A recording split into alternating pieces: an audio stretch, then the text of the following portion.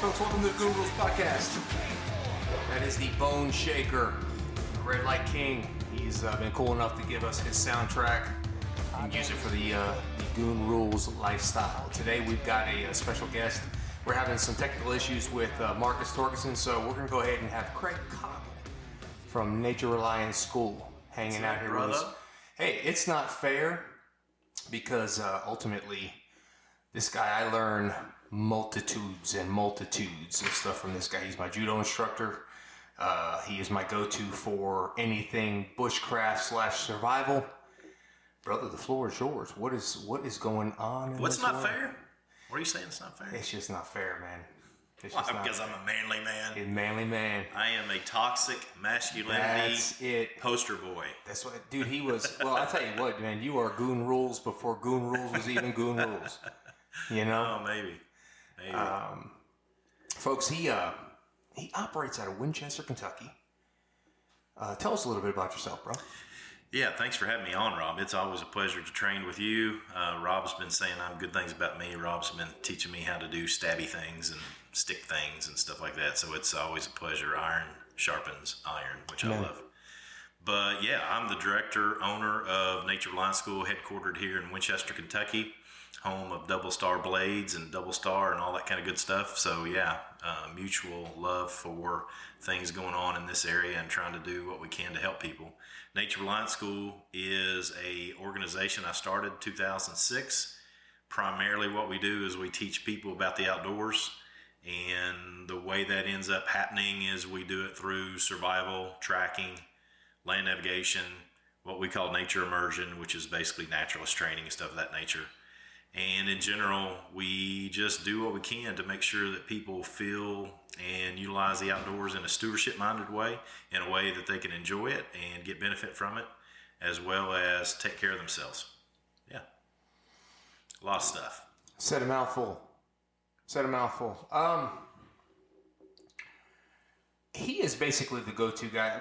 Craig and I first met when I was actually in Blade Show. And Craig came up, and I actually thought you were somebody else. Did you really? Yeah. I thought you were somebody. Who'd you think I was? There was another. I bet he was good looking. I'd never met the cat. He was some dude that was talking to me via the Instagrams, and I thought you were that guy. And he would happen to be out of Kentucky as well. So he comes up, and I'm, holy crap, it's so-and-so. And yeah, wow. And then later on, I'm starting to say to myself, damn, I don't think that's who I thought it was. I did not know that. That's funny. Yeah, I didn't know. I'm like, I don't know this guy. So then later on, I pursued Craig and got him up here, and we just started talking. We talked periodically for a long period of time. Yep, we did. Before we even started training with each other. We did. We basically got to see or determine whether we were actually going to be able to go any further in anything more than just a casual relationship as far as friends go. Right.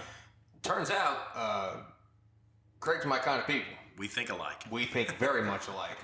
This alpha mind and being being all things alpha, taking care of your own business, taking care of your family. We understood the actual definition of being an alpha, and not the overly negative aspect of it. So right. I ended up finding out later on that Craig was a judo instructor, and I told him, I said, my ground game is crap. So I started training with Craig Judo as well, but a lot of interesting conversations have come out of our training sessions. Martial arts or otherwise. Yeah, without a doubt. I think one of the benefits of finding people with like mind, and not that we agree on everything in the world, but we do agree on a lot of stuff, is it's good to find people like that, because you find out that the stuff that's been rumbling around your head's not just in your head, it's in somebody else's head too. Yeah. And I think it's good to, one of the things, I don't know how to say this, but one of the things that I try to impress upon people, whether it's survival in my books, on my podcast, or wherever, is that communication skills are vital. And I think one of the things that is missing, and I think it's one of the things that's this COVID pandemic situation that we're currently in is giving us a lot of trouble, which is, yeah, we might have time to talk with our own family members in our own house a little bit more maybe than we used to, which is good. I love that. But there's not that time, and I don't want to limit it to just a brotherhood. There's not that time to get around like-minded men, women, or whoever and just hash out thoughts. Yeah. And work through, hey, what do you think about this? Yeah. And, you know, it's quite frankly, it's not the same doing it over Zoom. We've had meetings, and I teach a lot of classes through Zoom now. And there's always a time where we have like a virtual campfire at the end of the session where we sit and chat. Ain't nothing like a real campfire. No, it's not a real campfire. It's not. And fortunately for the business that I'm in, where people can be outdoors, you know, it doesn't matter if you're a Republican, Democrat, or Libertarian. It seems as if everybody agrees that being outdoors is okay. So that's been beneficial for me. Yeah. So my business has done really well in 2020. Although I did shut everything down at the beginning of the year out of precaution and just trying to be a good-minded citizen without being overtly rude about it. But at the same time, you know, a lot of people that do what I do shut down what they do entirely. And I started having classes again because the data is there to prove that being outdoors is actually good for you.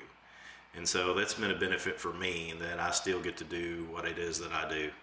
And I've expanded upon it through Zoom and stuff of that nature. But to get back to my original intent of what I was saying is that getting to get on the mats with people and train, fight, martial arts style, there's nothing like that in the world. There's nothing like it. And I've said it for years, but the most violent men and women, for that matter, that I know are some of the nicest people I know. Mm-hmm. Because it goes back to that old internet meme where, you know, Johnny's looking at this guy and this big dude goes, "Johnny, you're not on the internet anymore." And he's getting ready to crack a skull, right? This little meme. Yep. And that's what I love about the mats. That's what I've always loved about martial arts training, is the humility that comes along with it. Getting thrown, getting stabbed, getting hit in the face with a stick, whatever, when you didn't want to be. Yep. Realizing, I messed that up pretty bad. And I think we need that in our lives. I was making a post on social media yesterday. I think one of the things that's missing is dirty, torn up, calloused, bleeding, dirt under the fingernails, hands. Yeah. You know, you have them. You know what I'm talking about. Yeah. It's not right that people don't get dirty anymore. I mean, I don't know what else to say, but good farm work, good linemen, people that build knives, people that build tool and die work, construction workers, whatever, surveyors, whatever. These guys and gals that do that type of work are what built this country, and is that mindset and that sort of structure. And we need more of it, and we all need to be closer to it. Whether we come to you and build a knife with you or something of that nature, you come to me and we go sit by a campfire and cut firewood and get blisters on our hand because we cut so much firewood. Whatever, you know, we need to be doing more of that. And I think that's an outlet. It's an outlet for all the stress and all the negativity that's going on today. It's this idea of, you know, it's a way to get away from all that. Yeah, there's gyms and what have you, martial arts gyms where you go and lift weights. Those are good. I'm glad we have them because that's a good way of releasing stress. But back in the day, you know, when I was a kid, I didn't go to the gym, and I was strong as an ox because I'd pick 100-pound bags of corn up and carry them over the feeder, and sometimes, you know, it was too muddy to put them on the tractor, and so I'd have to carry them through the field. Mm-hmm. You know, I was a hoss, and at the time it sucked. But I'm very, very thankful that I was put in that position. Right? Yeah. Very thankful that I was in a position where I had to work hard to get calloused hands. I've had calloused hands since I was 11 or 12 years old. Right. I haven't known any other way, and I'm thankful for that. I have to say that there was a point in time when I was talking to my wife about going back to farming, because I was raised on a produce farm. Right. And I told her, I said, one of the only things I ever regretted at that time in my life was that I wasn't able to raise my children, at least for a certain period of time, like that. Oh, I'm the same way, man. In that lifestyle. Because there's a simplicity, but there's an intensity to that lifestyle that I think most folks will never really know. Yeah, I'm teaching. I mean, for example, I was talking about it with some of our students this week. I'm teaching a level 2 advanced survival course this weekend, right? And I learned a lot of what I know about survival by feeding cattle every day. Because the cattle, guess what, man? The cattle don't care. They got the eats and they got the drinks. Yep. And and when it's cold and it's 10 below zero and it's sleeting, rain, and snowing, you got to get on the tractor and you got to get out there and get them taken care of, or they die. And so that is one of them things where just being in the outdoors, and I don't know how else to say it, but I say steel. I try to teach a mindset of development on teaching people how to steel themselves up, get firm. STEEL. Yeah, steel themselves. I love that term. Get firm against what you know is getting ready to come. Yep. And I do it all the time, and I realize that I'm doing. I make a conscious effort to think about when I'm doing it now, where and then, go on. I mean, you talked about faith-based concepts too. Yeah. I had a message that was preached to me a long time ago about Jesus, where one of the shortest. Not one of the shortest, but one of the most important verses is that when they came after him in the garden, Jesus went out. Mm-hmm. In Japanese martial arts, we call that irimi. You go to the attack. Yeah. You don't wait back. You go right in the freaking middle of it. So I've seen that in my faith. Yep. I've seen that in martial arts, Japanese martial arts, irimi, entering in. And then just from a standpoint of being in the outdoors, just going. Yeah. I got to feed the cattle. Now I've got class this weekend. Man, I'd rather be in the bed, have a hot shower, have a toilet and all that stuff this weekend. I've been out there, I've proved myself. I don't have to do it. But as a leader of others, men and women, who are trying to better themselves by doing such things, I will be in the middle of them doing exactly what they're doing. Yeah. Because that's the way that I continue to, grow, stay strong in what it is I'm doing and not get soft. And that's it. And that process, we've talked about it a number of times, this idea of, being soft or not being engaged, or this, the concept of struggle equals growth. Absolutely. If you're not struggling in some way, if you're not out experiencing something different that may be more difficult for you, or may not be the ideal thing, or like the ideal place that you want to find yourself at all the time, you're not growing.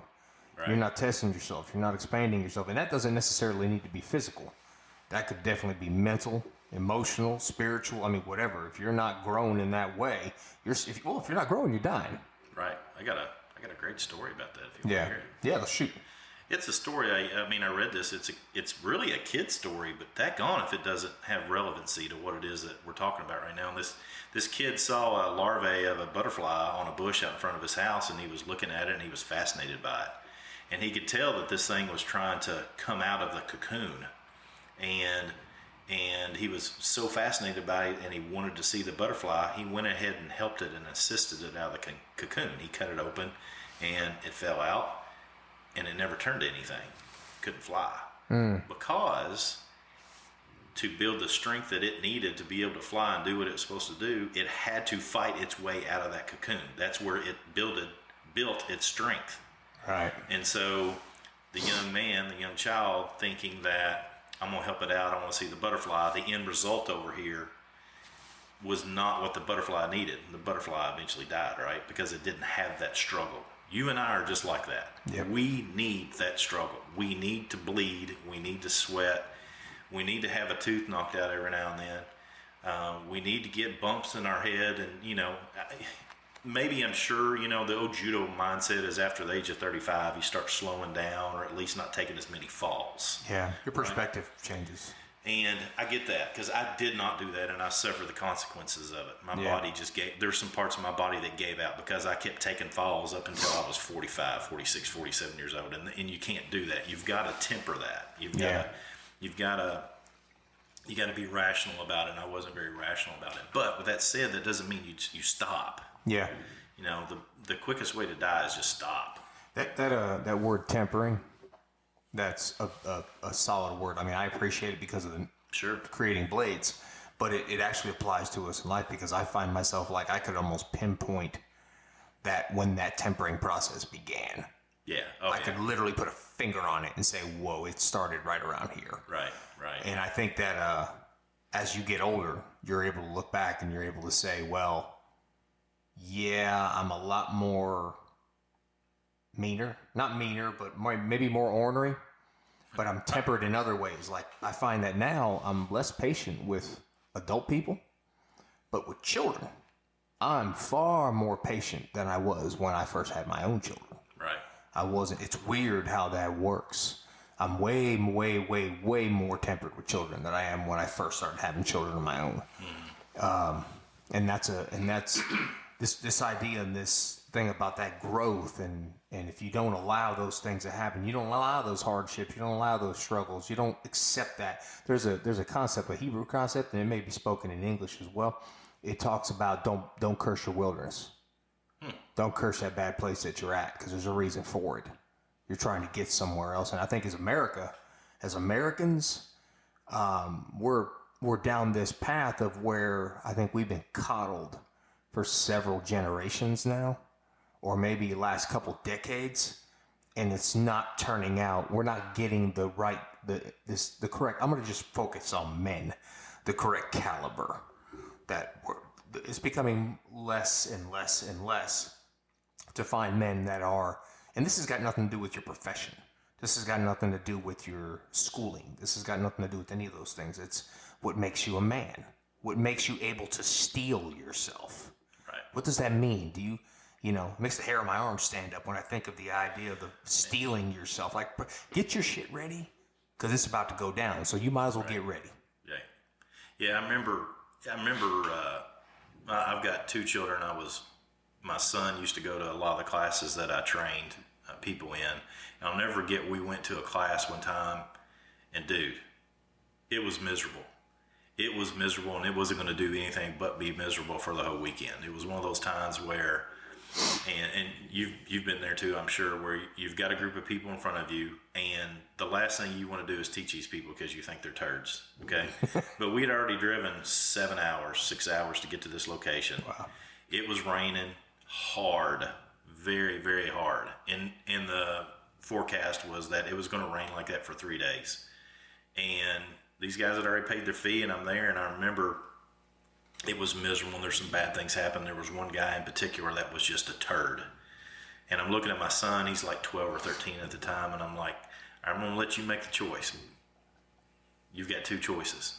We can leave right now, and I will go home with you. Or we can stay here, train these guys, and spend the weekend out in the middle of this crap all weekend long. Your choice. I'm going to do whatever you want to do, leaving it up to you. That's a big decision for a 12-year-old. Huge. And I said, I'm giving you 15 minutes to think about it. So he went over, sat down, was in the pouring rain, right?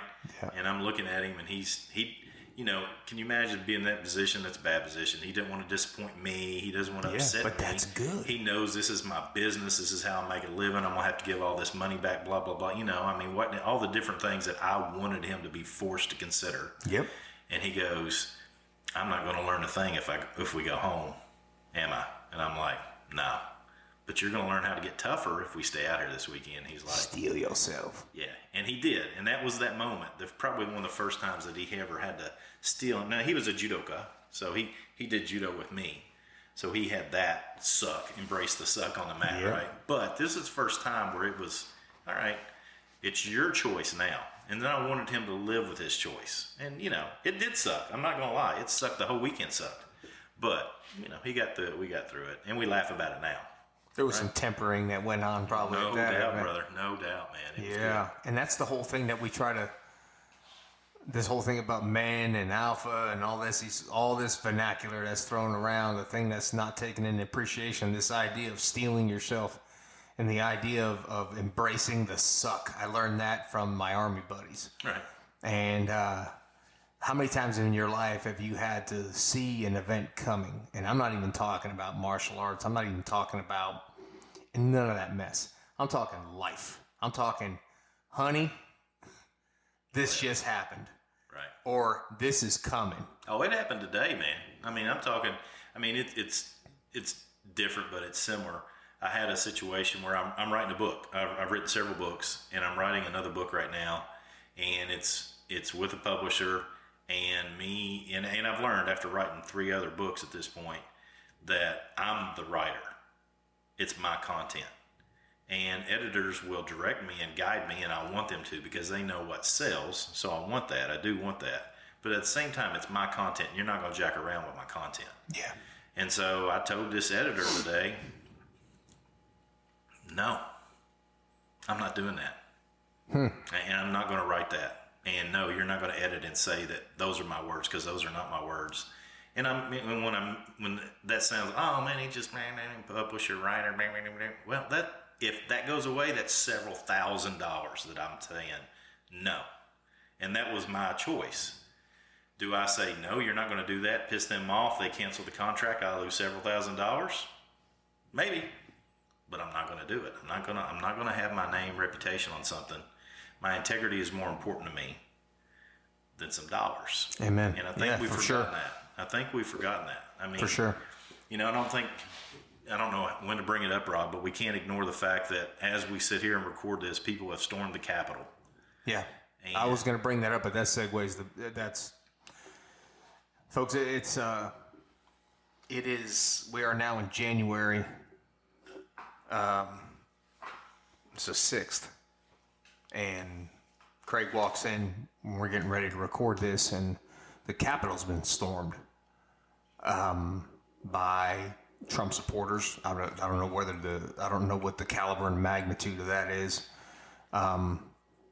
VP's been having to be rushed. He had to be rushed out.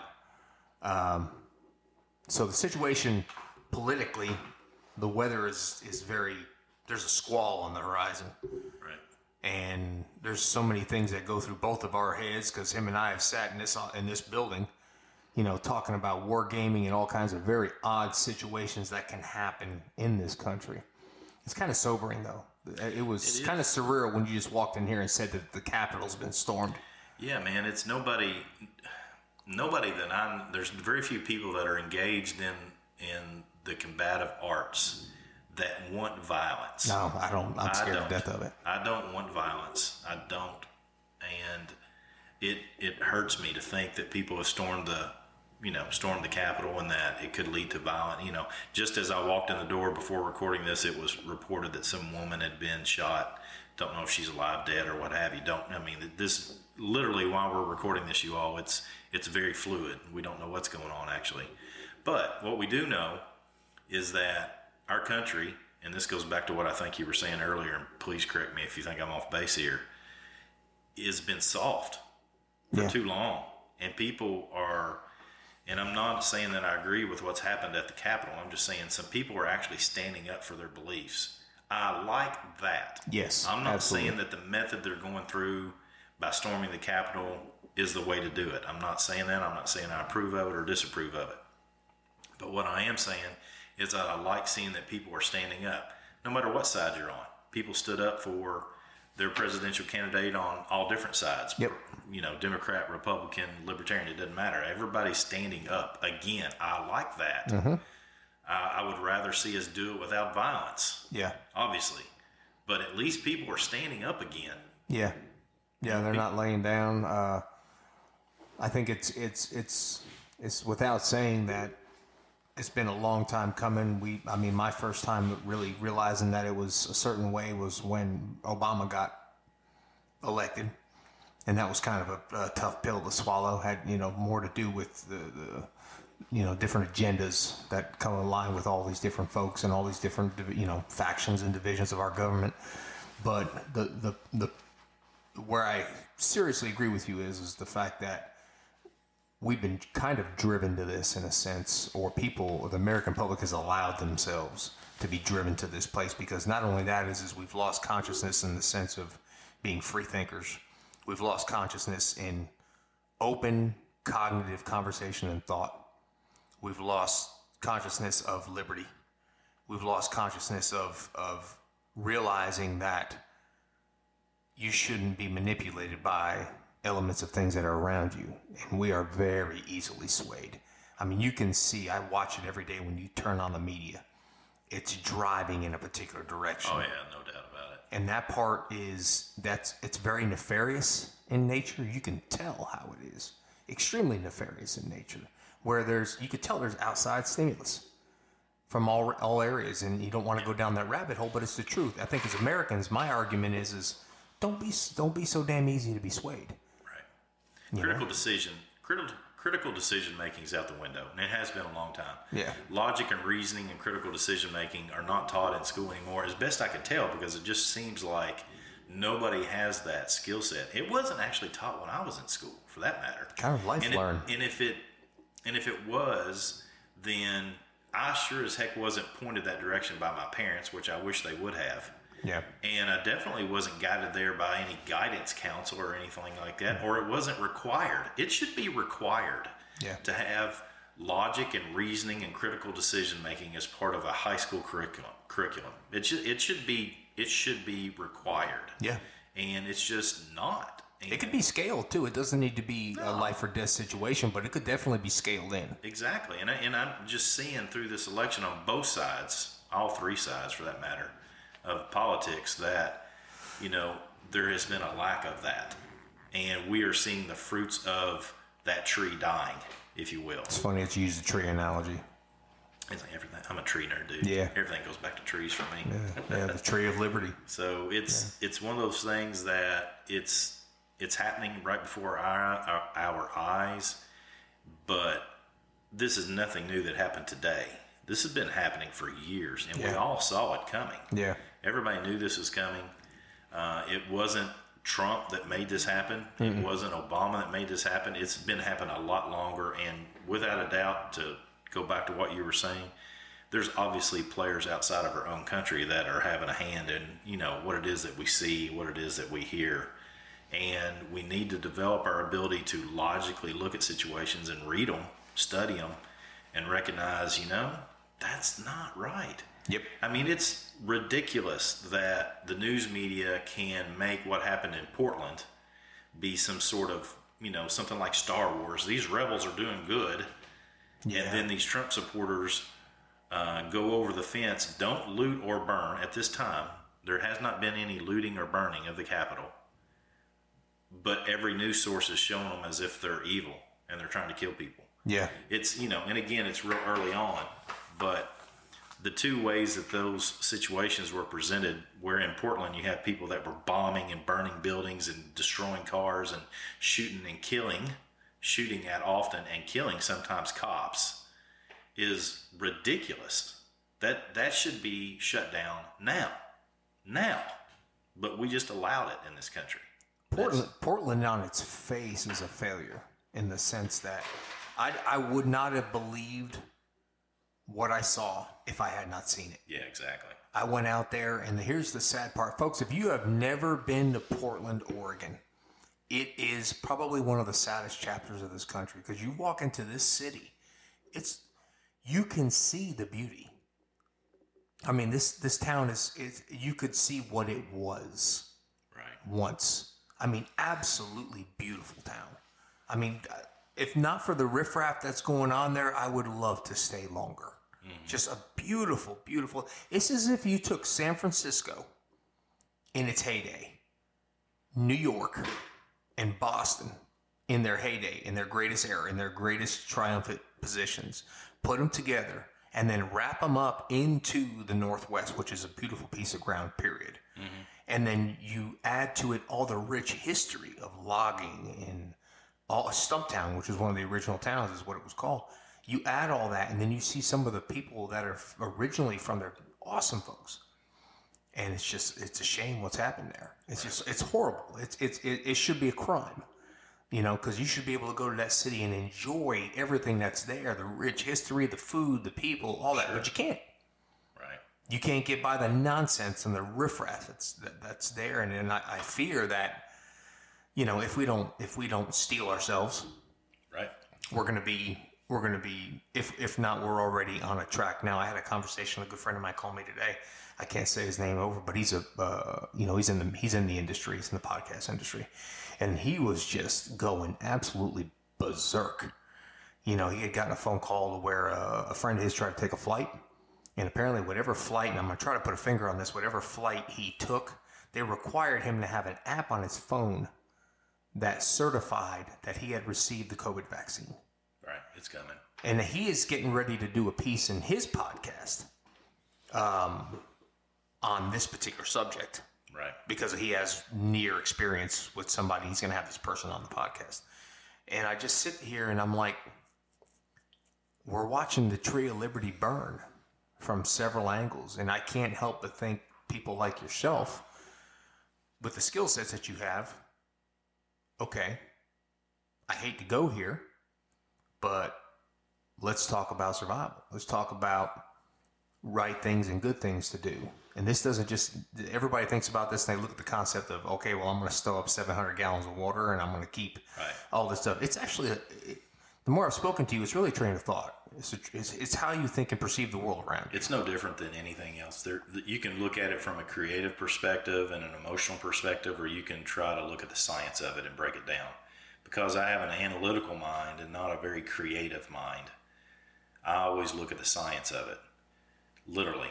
And that's why I always break it down. You know, for example, I always break survival down into what I call the 4 puzzle pieces of survival: mindset, skills, tactics, and gear. There's so many people in the survival industry and the survival, maybe the industry is the right word, TV, celebrity types, and survival shows and all that stuff. They focus on 2 things. They focus on skills and they focus on gear. Skills being the fire building, shelter building, gear being storing up that water, having the right knife, having the right pack, and all the things that go along with it. That's stupid to focus on those 2. If you actually break down, and this is where I have a background in statistics, so I'm always looking at everything based upon statistics. How likely is it that you need to be able to know how to do this, build a fire, build a shelter, whatever? Somebody might die because of hypothermia because he couldn't build a fire, but what led to them being there in the first place? And it comes back to mindset. What did they do? Did their ego get involved? Were they not situationally aware?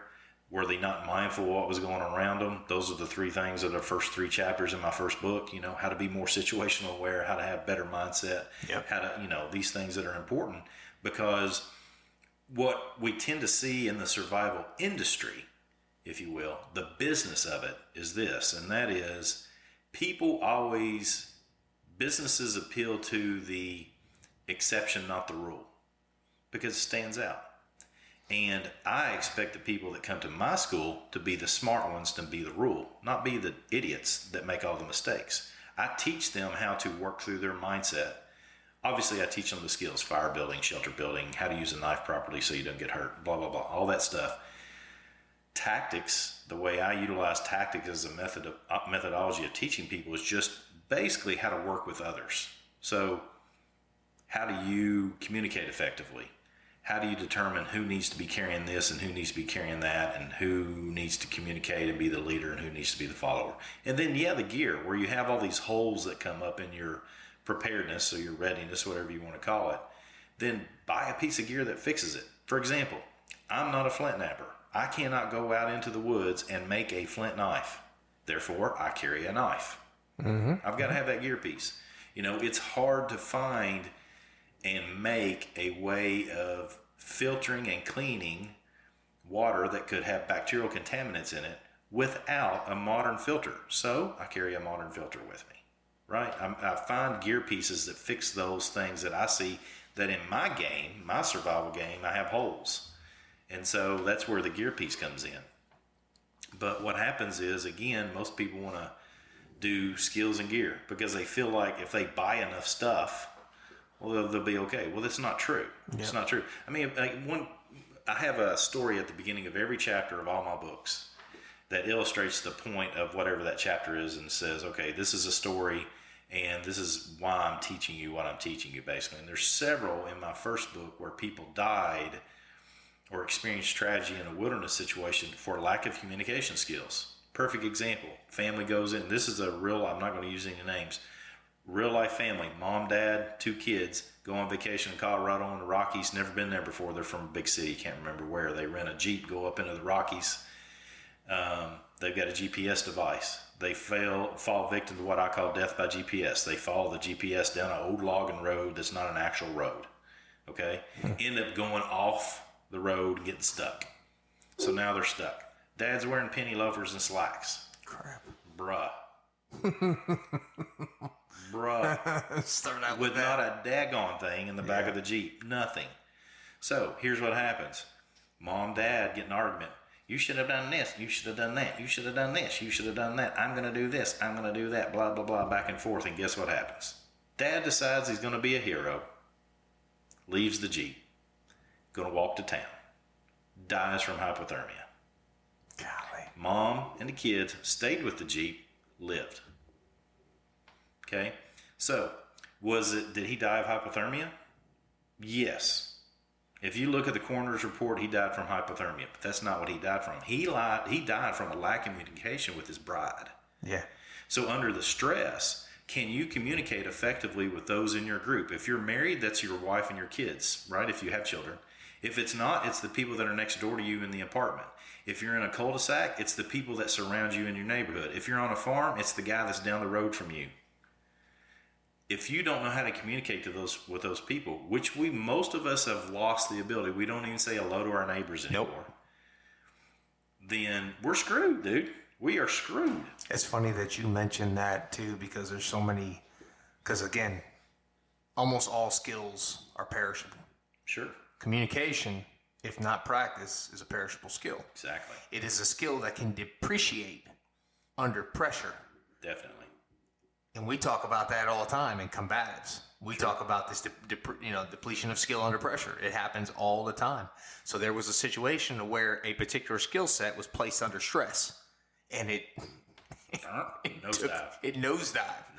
So that idea. So folks, put that one in your cap. This idea of depletion of skills under pressure does not just apply to combatives.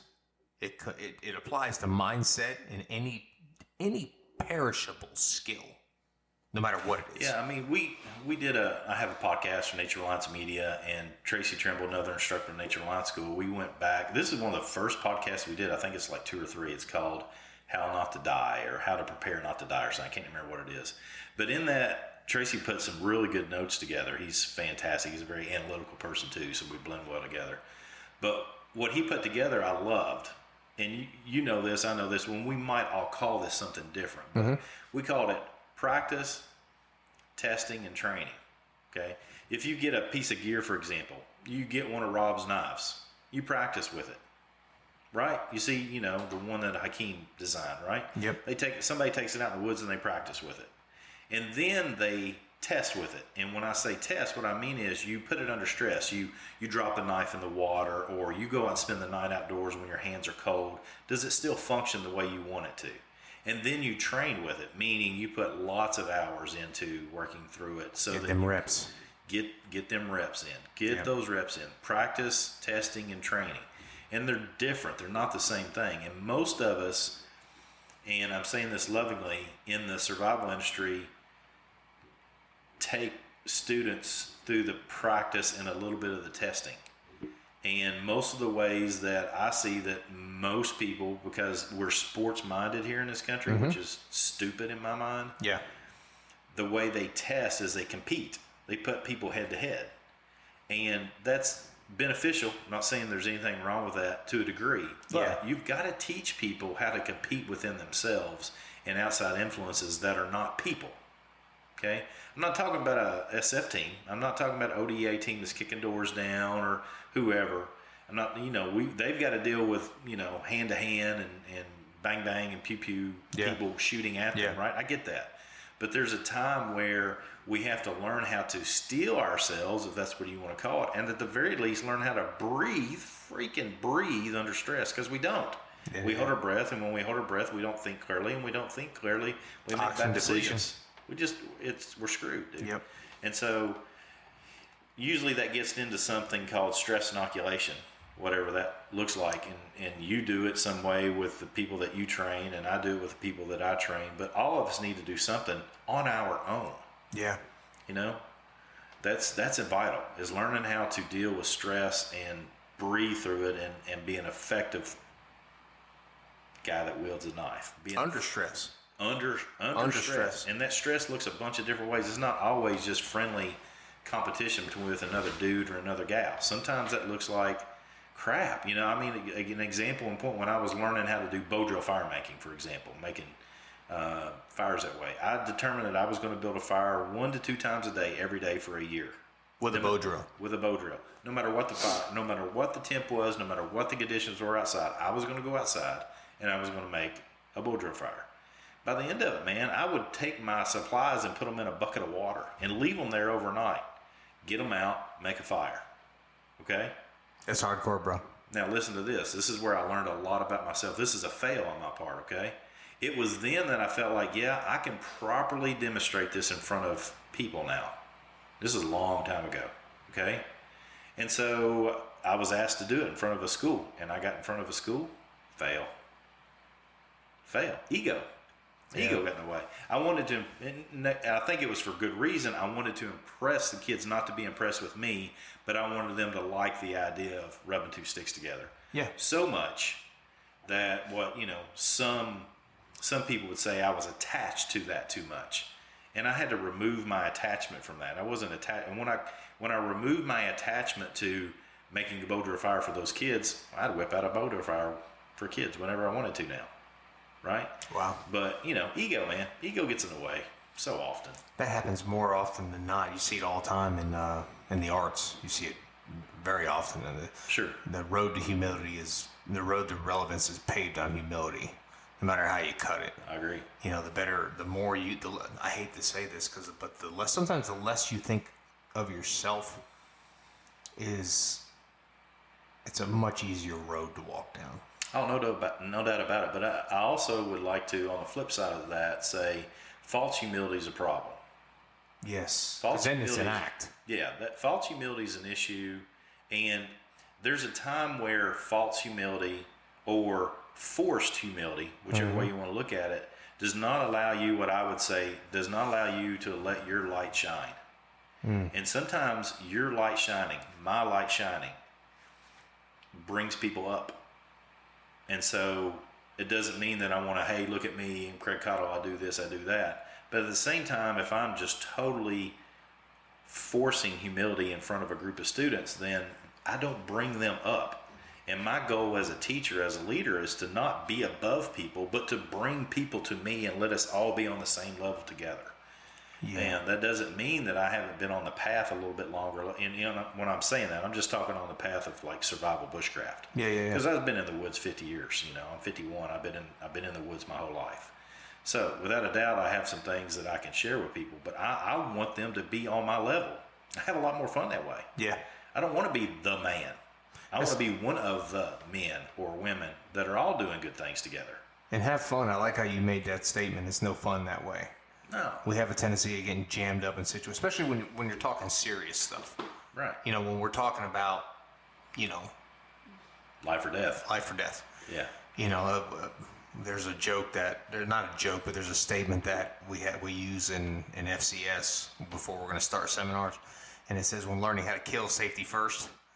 So everybody got all their safety gear. You got your glasses, whatever you're going to wear, have it on. Know, because it kind of is like an icebreaker. Yeah. Let's kind of take this down a couple levels, and let's try to have fun as in the proper context. Sure. Yeah, I get that. And I think that a lot of times we as instructors and teachers can get caught up in the greater idea of ourselves, and end up completely and utterly off the rails. And that's where you. And I've been humbled so many times. That's why you talk about failure. I embrace it a lot of times because it puts me back in a place to where you're real. You're like, because I remember we had a couple of times we've done some really large seminars, and there was a couple of guys that showed up that were not part of the group necessarily. We're talking about 40, 50 guys jammed up in a room, and some of these cats that showed up were a little edgy. Right. And at one point in time, you could see where they're beginning to test the waters. Yeah. And one of the instructors, very senior instructors, walks up to the guy and he kind of goes up to him and he leans into him and he says, "Bro, you need to humble yourself." And the guy kind of looks at him like, what? Because you're in a room full of folks that will humble you. Yeah. And I was close enough to overhear that conversation. I remember saying to myself, literally like putting myself in that cat's shoes, and I'm sitting there and I'm like, whoa. Yeah. Let that kind of... Yeah, in judo, we did the same thing, man. People come in and they want to fight, they want to grapple, and, UFC brought a lot of people into our training facility wanting to grapple. And I can't tell you how many times it would be either me or one of the seniors, because we could handle ourselves without hurting people. Mm-hmm. But there were times where people got just too aggressive and they just needed to get choked out unconscious. Yeah. And so that would happen from time to time. And that humbles you, man. When you wake up and you realize, man, this dude could have pulled my britches off. I mean, he could have slapped me around, stabbed me, hit me, punched me, kicked me, beat me, but he didn't. We just put you to nighty-night for a little while. I think Joe Rogan talks an awful lot about that. Yeah, it's typical of any BJJ or judo or any grappling facility. And the cool thing is, if you come in humble, we'll give you everything that we got. But by golly, if you get too rough, then we're going to armbar the snot out of you or choke you unconscious or throw you. In judo, we would throw you. This is a good funny story for you. My facility in Winchester, we had a lot of people that would solicit sales because we were on Main Street in Winchester, Kentucky, right? And so everybody had no soliciting signs up and no soliciting down the road. And we had a sign that said, "Solicitors welcome. Must accept 15-minute judo lesson in exchange for making your sale." Okay? And as soon as I put that sign up, we quit getting solicitors. They just wouldn't come in until one day. I'm in the back, and I hear this guy say, "Hey, I want to make my sales pitch to you." And I turn and look out the corner. This dude is like, to me, he looked like he was 8'5". He was huge. So I put a gi top on him. I slammed him, choked him, armbarred him for 15 minutes, man. Because he didn't know what he was doing. He was just big. He was fighting me as hard as he could go, man. It was so funny. And then he was selling remote-controlled cars, little Jeeps. I bought one. There you go. Yeah, man. Dude, that seems fair. I beat your ass for 15 minutes. I'm going to buy a car. Yeah, man. I bought one of his little cars. That seems fair. Yeah, it's funny, man. So, yeah. That's... I could just see that, though. I could just see that, because you get a lot of guys that are going to walk by there and be like, hell no, I ain't going in there. Dude, he came in the door. He had to duck to come in. I don't know how tall this dude was. He was he's a big old fella. Oh, he had to weigh 350. He was huge. He was huge. And I fought him and grappled him and choked him in arm. It was funny, man. After you're done, you're kind of sitting there on the mat like, so, what you selling? Yeah, exactly. I want one. Whatever it is, I'll take one. Be like, well, you can go in chopsticks or whatever. But, well, where's Nature Reliance School going from here?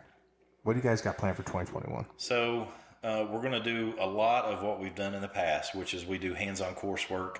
Most of what we've done in the past has been primarily 3-day weekend courses. Last year, we added in 1-day courses just because it allows people that have livestock kids, can't get away from the house or can't get away from whatever. They can come in and do a day-long class. Due to COVID-19, we added in Zoom coursework this past year as well. We kind of got going on a good pace in the fall.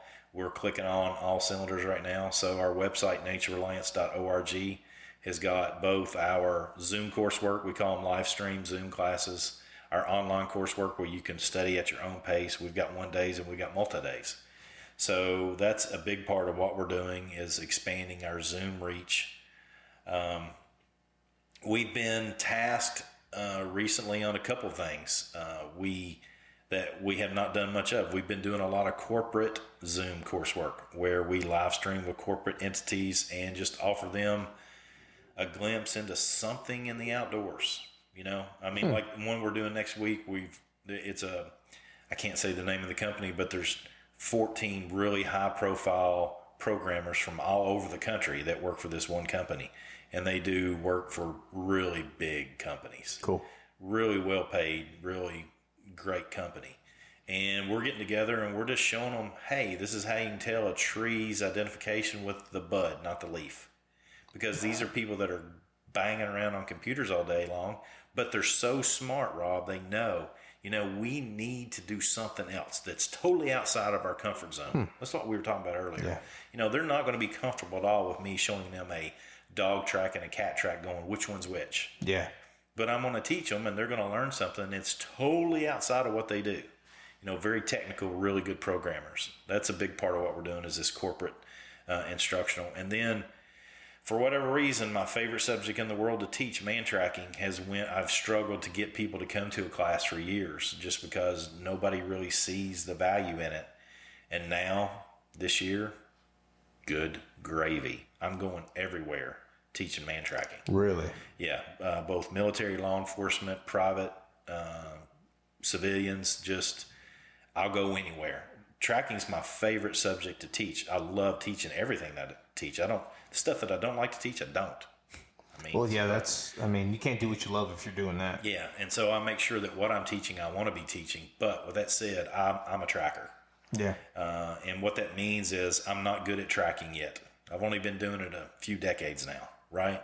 And so I want to continue. I was out this morning for 2 more hours studying some things. I do it several times a week like that. I have to. I'm a tracker. Not that means that I'm a good tracker, just that trackers track. And so I love sharing that information with people. So we'll be doing more of that this year than we ever have before, and I'm really excited about it. Well, folks, he's an incredibly modest guy, but Craig has written several books. I would urge all of you to get out and have a look. Amazon? Yeah, Amazon's the best way. The thing that Amazon's a killer for writers. We don't make hardly any money at all. I haven't made any money on my books outside of the advance that the publishers sent me to write it. And so you have to have some sort of super incredible book to make much money after that. But what Amazon does do is that it exposes people to who it is and what it is that I am. So I send everybody to Amazon. I don't sell my own books. I can't afford to. It's cheaper for people to go to Amazon and buy your book and buy my book than it is for you to come to a class and buy one from me. Right. Because the price that I pay is actually more than what you can get it for on Amazon. On Amazon. So I just tell people to buy it there. Yeah, absolutely. Yeah. So, folks, if you want to learn more about the list goes on and on. Man tracking, survival, bushcraft, and there's a huge difference between those two. We didn't even get involved with that. And just this idea of taking on that mind of reliance and caring for yourself and being aware of everything that is around you. Craig Caudill is the man. I will tell you that he is at least for me, he's my anchor when it comes to those particular subjects. But if you want to learn more about that in the weeks to come, Craig, if you were going to leave everybody here with one thought coming in the weeks to come, give me a one-word thought to give everybody out there. If you were to leave them with one word. No one word? Just one word. Can it be a hyphenated word? It can be hyphenated. Self-reliance. Self-reliance, folks. Craig, can I get you on again? Whenever, son. I'm here, baby. We'll get out you on again. All right, right on, folks. And listen, folks, welcome. Thank you for coming to the Goon Rules podcast. Always remember, when violence knocks, Goon Rules. If you got questions for us, if you've got comments, you want to learn more about what Craig's doing or any of the guests that we have here on the show, we need you to email us at whenviolenceknocksgr@gmail.com. Again, whenviolenceknocksgr@gmail.com. So, folks, thank you for joining the show. But again, you want to learn more about us? whenviolenceknocksgr@gmail.com. Thanks for joining the Goon Rules podcast. I'm Philo. That's Craig Caudill from Nature Reliance School. And we're going to leave you guys with Bone Shaker by Red Light King. If you guys haven't heard of him, get out there, check him out. Check out his new album. Check him out on Spotify. Red Light King. Y'all have a good one. Take care. And